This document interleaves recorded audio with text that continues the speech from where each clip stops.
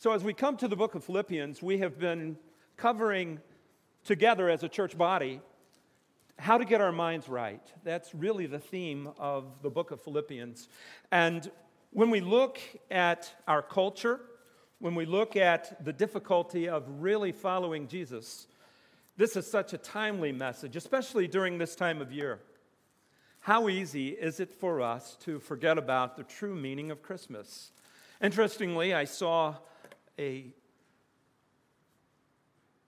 news story that points to the fact that in a poll, 68% of people think that Christmas should be more about Jesus.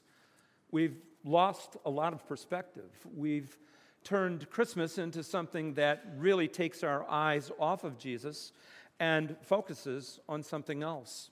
And so as we think about this passage of Scripture where it talks to us about making sure that our minds are right, that we are directed toward the right things, I think we need to think in terms of the immediate as far as focusing on the true meaning of Christmas, but also expand it beyond that and really think together about how we should incorporate living for Jesus in our lives on a daily basis. No matter what we face, no matter what context it's in, we need to be followers of Jesus Christ. And in order to do that, we have to follow the counsel of the passage of Scripture that we're looking into this morning. And that is, we need to stand firm. We really do. As believers, we need to stand firm in God's truth if we're going to navigate all of the confusion of the world around us. That's why we want to talk about right thinking, about standing firm. Now, as we come to this text, we have just concluded the third chapter where the Apostle Paul reminds us that our citizenship is in heaven. He reminds us that we eagerly await a Savior from there. And that is to dynamically change the way we live, the way we think, the way we act. If we are truly followers of God, seeking to stand firm in His truth, then we are going to radically change the way we think about everything and stand firm in God's truth. That's our call today. So let's look at the text in the first verse of the fourth chapter. And what we find is there are three areas that we need to stand firm in. By the way, if you're new to us, your bulletin has an outline, and there are fill in the blanks in the outline. That's where those yellow letters come in. And you're invited to follow along with the outline if you choose to. If you choose not to, that's fine too. But let's talk about this. We need to stand firm in the Lord through unity.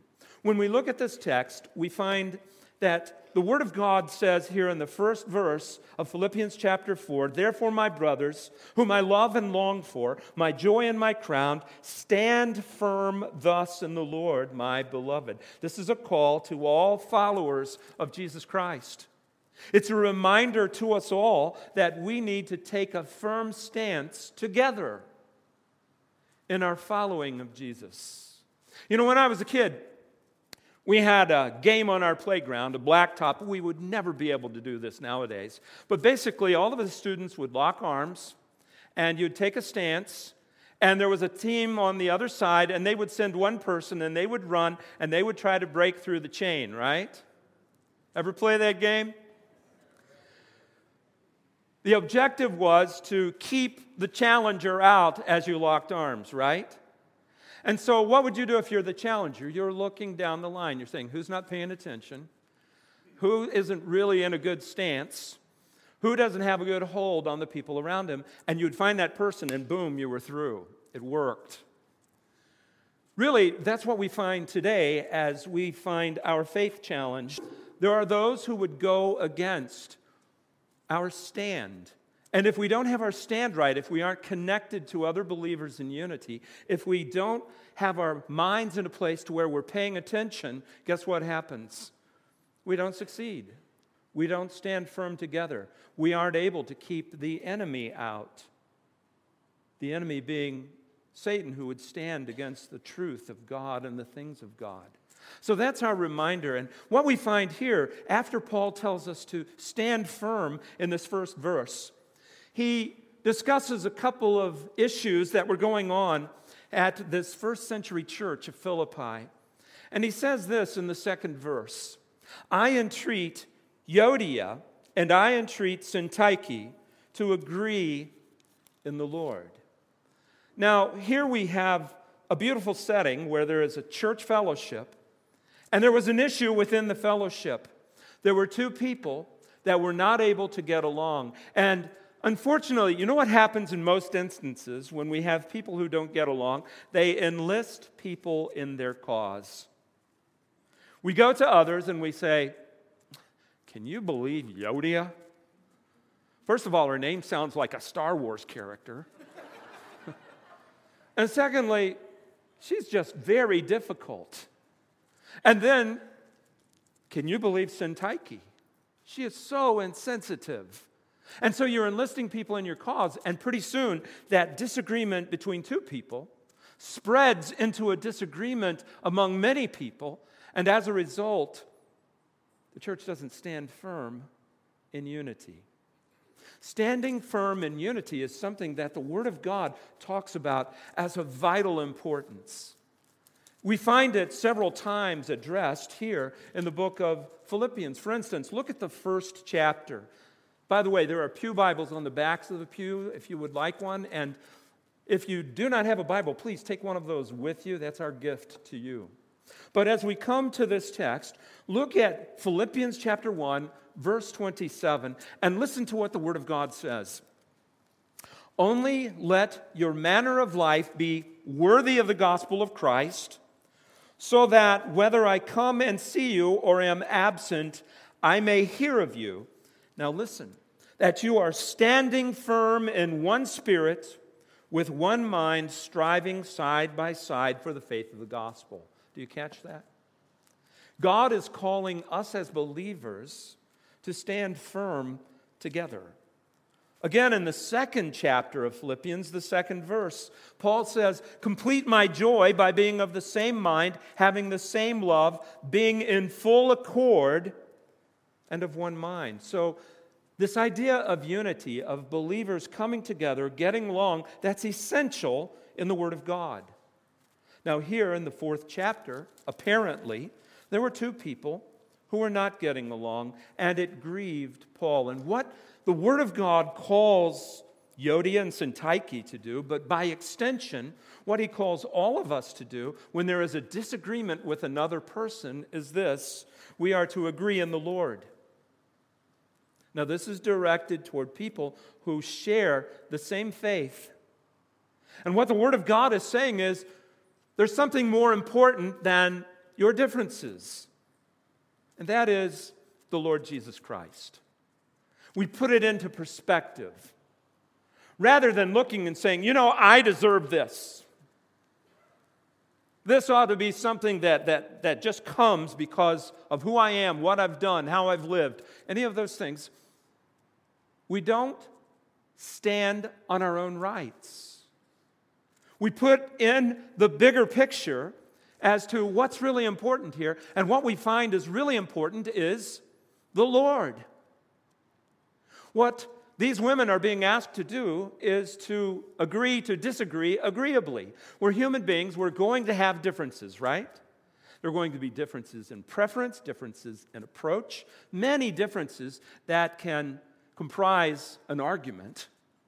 But what we're to do is to agree in the Lord. We are to stop and we are to say, look, we can agree to disagree on this agreeably. There's something more important than us, and that's the Lord. Sometimes we will take a ministry and we're involved in it. Because we're involved in it, it's vitally important, right? I'm in it. It's mine. I want to hold on to it. I don't want anybody horning in on my territory. So rather than taking that ministry and holding it with an open hand and saying, God, take it and use it as you see fit, let me decrease, let you increase, we do the opposite. We come in and we say, I'm important, and I need to be remembered as important, and I need to be viewed as important, so therefore, I'm going to oppose anyone who comes and does something different. Perhaps that's what was going on with Euodia and Syntyche, because here the Word of God is telling them to set aside their differences. And the church is being asked to enlist in helping them to resolve this. As we go on in this text, we come to the second part of standing firm in unity, and that is that we support the work of the gospel above personal interests. Look at verse 3 of Philippians chapter 4.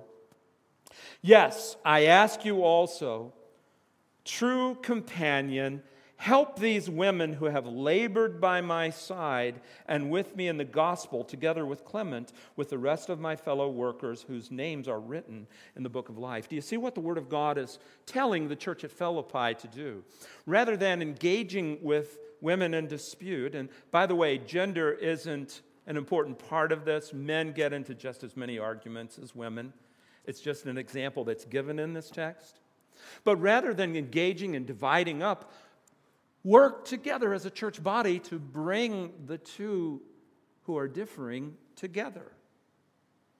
That's part of our responsibility as a church family, to help people work through their differences. There are so many areas, so many ways that differences can rise up. But look at this third verse, the way Euodia and Syntyche are described. These are women who have labored side by side with me in the gospel. Now, what really stands out as amazing to me in this text is these weren't troublemakers. They weren't difficult people. They were sincere servants who were engaged in working side by side with the Apostle Paul as he carried on ministry. And yet, something had entered into their working relationship, and there was a problem. Paul wanted them to have perspective. Unity is far more important than petty differences. Let me repeat that. Unity is far more important than petty differences. When we perpetuate an argument, a fight, it divides. It does great harm. But when we look at that and we set it aside for the purpose of the Lord's work, saying God's work is more important than my frustration, then God can do amazing things in us and through us. So that's why the Word of God reminds them to resolve this issue. But it's the last part of that third verse that I think we should really look at. Look at what it says. It says they've worked side by side together with Clement and the rest of my fellow workers whose names are in the book of life. Here's a perspective. What we do here in this life, on this earth, is only for a short time. We spend eternity with fellow believers. Is it really that important that I need to perpetuate an argument when it's only temporary, and when the person that I'm really frustrated with and angry with is in actuality a co-heir of eternal life? Don't I really need to put that into perspective and embrace them and love them and elevate them above my petty difference? That's what the Word of God calls us to come together in that kind of unity. Then we move on to the second key when it comes to standing firm. The second key to standing firm is stand firm in the Lord through prayer and supplication. And what we'll find as we look at this key is the fourth verse, where we're reminded in verse 4 to rejoice in the Lord always. And again, I will say rejoice. Now, what does it mean to rejoice in the Lord? Rejoicing in the Lord means I have the Lord's position, who He is, how He should be adored, how He is much more important than me in perspective. Rejoicing means I take delight in the fact that the purposes of God are being accomplished.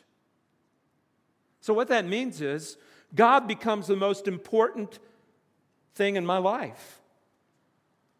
More important than my preferences, more important than my rights, more important than any aspect of my life. I'm rejoicing in the Lord. And listen, when I rejoice in the Lord, guess what happens? I will be shown to be a reasonable person.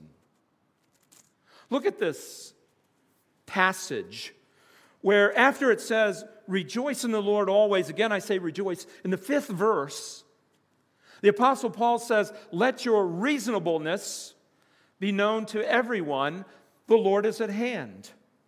You see, what the Word of God is calling us to is, if I'm really in right perspective, where I'm viewing the Lord as the most important thing in my life, then I will be reasonable. I'm not going to be that difficult person that constantly asserts myself in a situation and demands that people toe the line in order to get along with me. I'm going to be reasonable. I love the way this is translated in the ESV, but listen to some of the other translations as to how they translate this particular passage. In the New English translation, it's gentleness. Let your gentleness be made known to all men. In the King James Bible, moderation. In the Living Bible, unselfishness and considerateness. In the New American Standard, forbearance, putting up with stuff. These are all mindsets that the Word of God calls us to. But you know, as I look at this and I see, yes, I understand clearly what's being communicated, that I need to be viewed as reasonable. By the way, reasonable to other people, not reasonable to myself. We all think we're the most reasonable person in the world, right? But I'm to have a reputation of being reasonable so that when people mention Rob Wheeler, they say, now there's a reasonable guy. That's the way we're to be. We're to strive toward that. And the way that we pull that off, I think, is found in verses 6 and following. We need to remember, again, the Lord is at hand. A couple of ideas encapsulated in that. One, Jesus is coming again. We saw that in the 3rd chapter. It was brought out with clarity that we're to live in light of that truth. But also, we are accountable before the Lord right here, right now, where I stand. I need to remember that I am accountable to the Lord Jesus Christ. We need to remember that at some point, I'm going to come face to face with the Lord is at hand, because I'm going to give an answer for the decisions I've made, the things that I've pursued while in this life. Scripture tells us this in 2 Corinthians chapter 5, verse 10, we must all appear before the judgment seat of Christ, so that each one may receive what is due him for what he has done in the body, whether good or evil. I have to give an answer for the decisions I've made, the way I've treated people, all of those things. I give an answer to God. He will ask, I must answer. So how do I pursue that reasonableness, that forbearance? I think it's found in verses 6 and 7. We supplant worry with prayer and supplication, with thanksgiving. Look with me at the 6th verse. After we're told to be viewed by others as reasonable, it says, do not be anxious about anything, but in everything by prayer and supplication with thanksgiving, let your requests be made known to God. Here, the Word of God is calling us to allow the peace of God to settle in to our thinking process. When it says in the 6th verse, do not be anxious about anything, what it's communicating, I think, is profound. Isn't it easy to worry? Isn't it easy to get wrapped up in the things of this life and the things of this world and to become so invested in them that we get concerned when it looks like it may not turn out the way I hoped it would or thought that it should? That's worry. The Word of God has a lot to say about worry. Our Lord on the Sermon on the Mount had some profound things to say about worry. He said, therefore I tell you, do not be anxious for your life, what you will eat or what you will drink, nor about your body, what you will put on. Is not life more than food and the body more than clothing? Look at the birds of the air. They neither sow nor reap nor gather into barns, and yet your heavenly Father feeds them. Are you not more value than they? And which of you, by being anxious, can add a single hour to his span of life? This is what Jesus counsels us when it comes to worry. I'm not even to worry about whether or not I'll eat or have clothing. But give that to God. Something else Jesus went on to say. Seek first the kingdom of God and his righteousness, and all these things will be added to you. Therefore, do not be anxious. In other words, don't worry about tomorrow, for tomorrow will be anxious for itself. Sufficient for the day is its own trouble. Jesus is reminding us that really worry accomplishes nothing. It doesn't change anything. It captures our thinking. It takes our eyes off of God's kingdom purposes, and it directs them somewhere else. Don't you find that you give yourself over to worry? I know I do. Something happens and I'm concerned about it.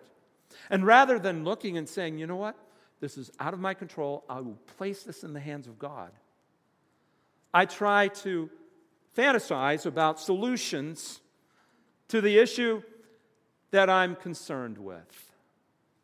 And so I key in on it with my thinking, and I leave God out of the picture, and my own solutions take front and center.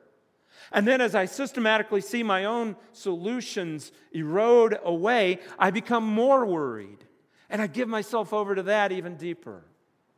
What God is telling us in his word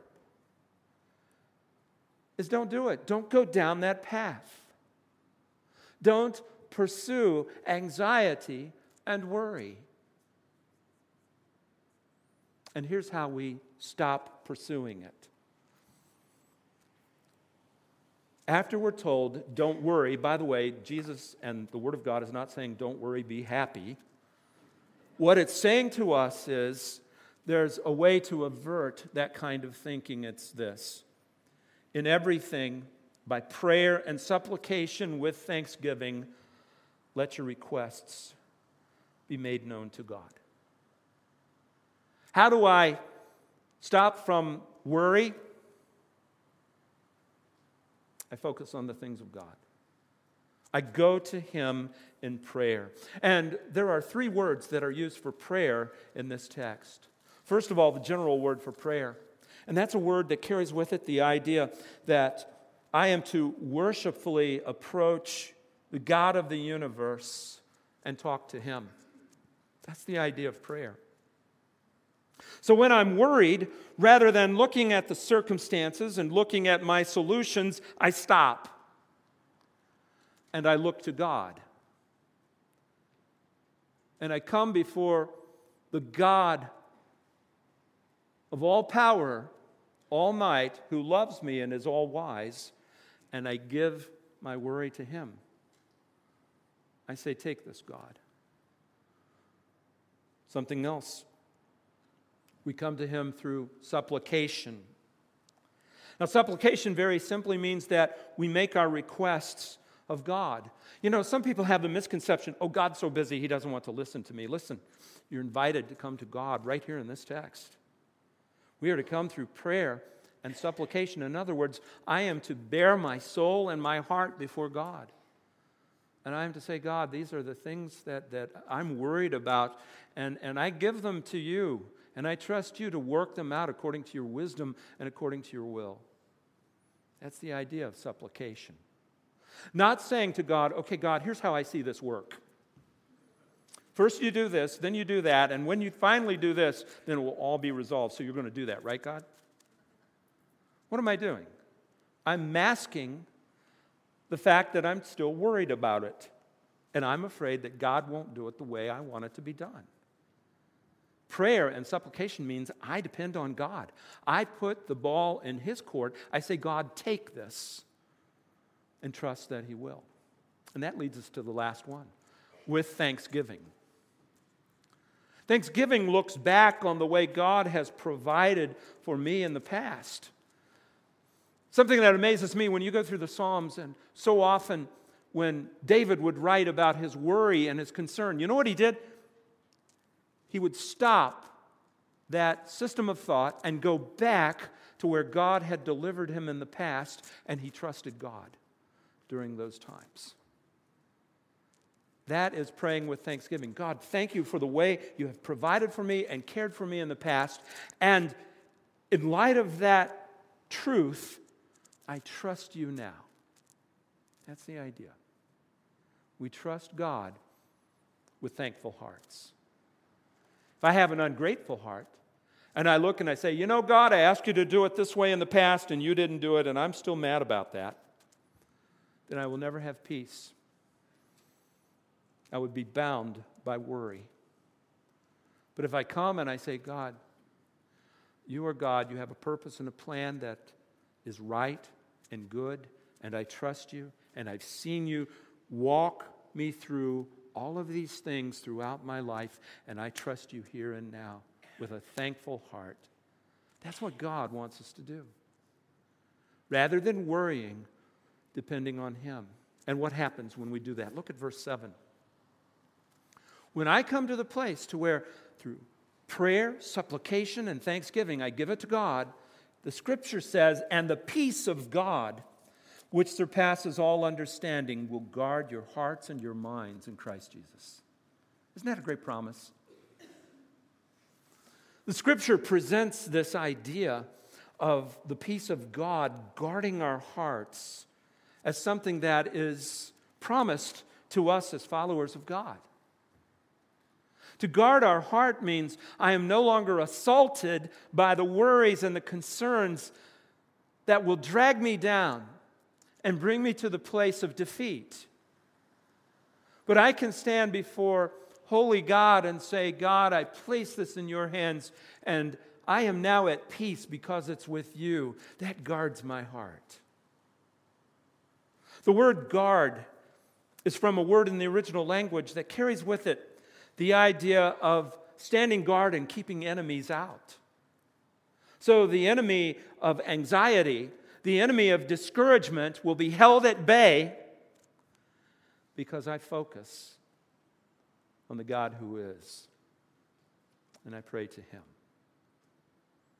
This is what God calls us to do in standing firm. So we stand firm in unity.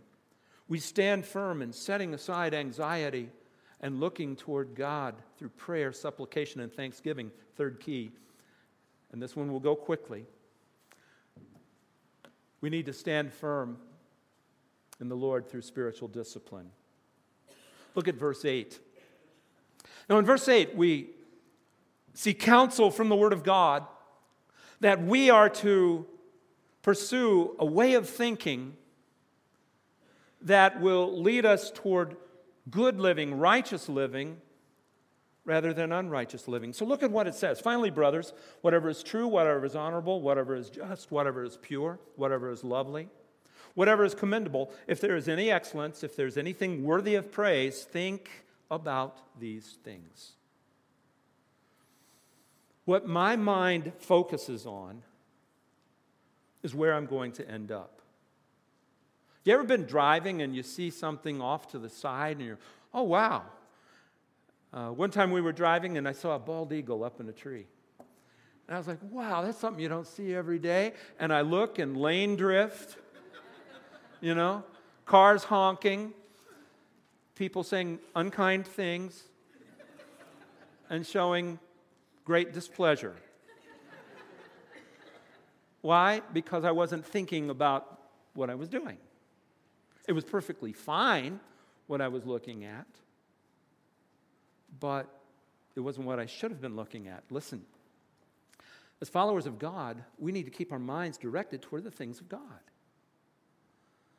And so here the Word of God is telling us, what do we think about? We think about that which is true. In other words, things that really conform to God's truth. Not things that poke fun at it, not things that would draw us away, but things that are in keeping with God's truth. Honorable. These are things that are worthy of respect. These are things that, gosh, I'm glad other people know I think about these things. That's the idea of honorable. Not like, oh, I hope nobody knows I think this thing. We need to think in that way. Things that are just, that which aligns with what God has said is right. things that are pure, not defiled by sin and wickedness, things that are lovely. In other words, things that will lead me to love others and to practice love, things that are commendable. That is, things that will lift us up and lift others up, not drag us down. Things that are excellent, that which conforms to the highest standards, and things that are worthy of praise. In other words, things that bring honor and glory to God. My mind should go toward, I'm thinking about how great God is and what He does. And so we should live worshipfully. Folks, we need to guard our minds if we want to stand firm. There's a basic principle. Garbage in. What's the rest of it? Garbage out. So the way we stand firm is to guard our minds, to have spiritually disciplined minds, being careful about what comes into our thought process, what we listen to, what we watch, what we embrace. We learn to stand firm by thinking about honorable things. Final part of this passage. We also stand firm by seeking to practice what we've learned. Look at the 9th verse. What you have learned and received and heard and seen in me, practice these things. In other words, keep doing these things, and the God of peace will be with you. Some people think that by accumulating a whole lot of knowledge about God, I am now spiritual. That leads you toward spirituality, but it doesn't get you there. There's one more thing you have to do.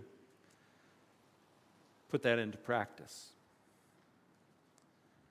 The Word of God challenges us in James to not just be hearers of the Word, but to be doers. It says, but be doers of the Word and not hearers only, deceiving yourself.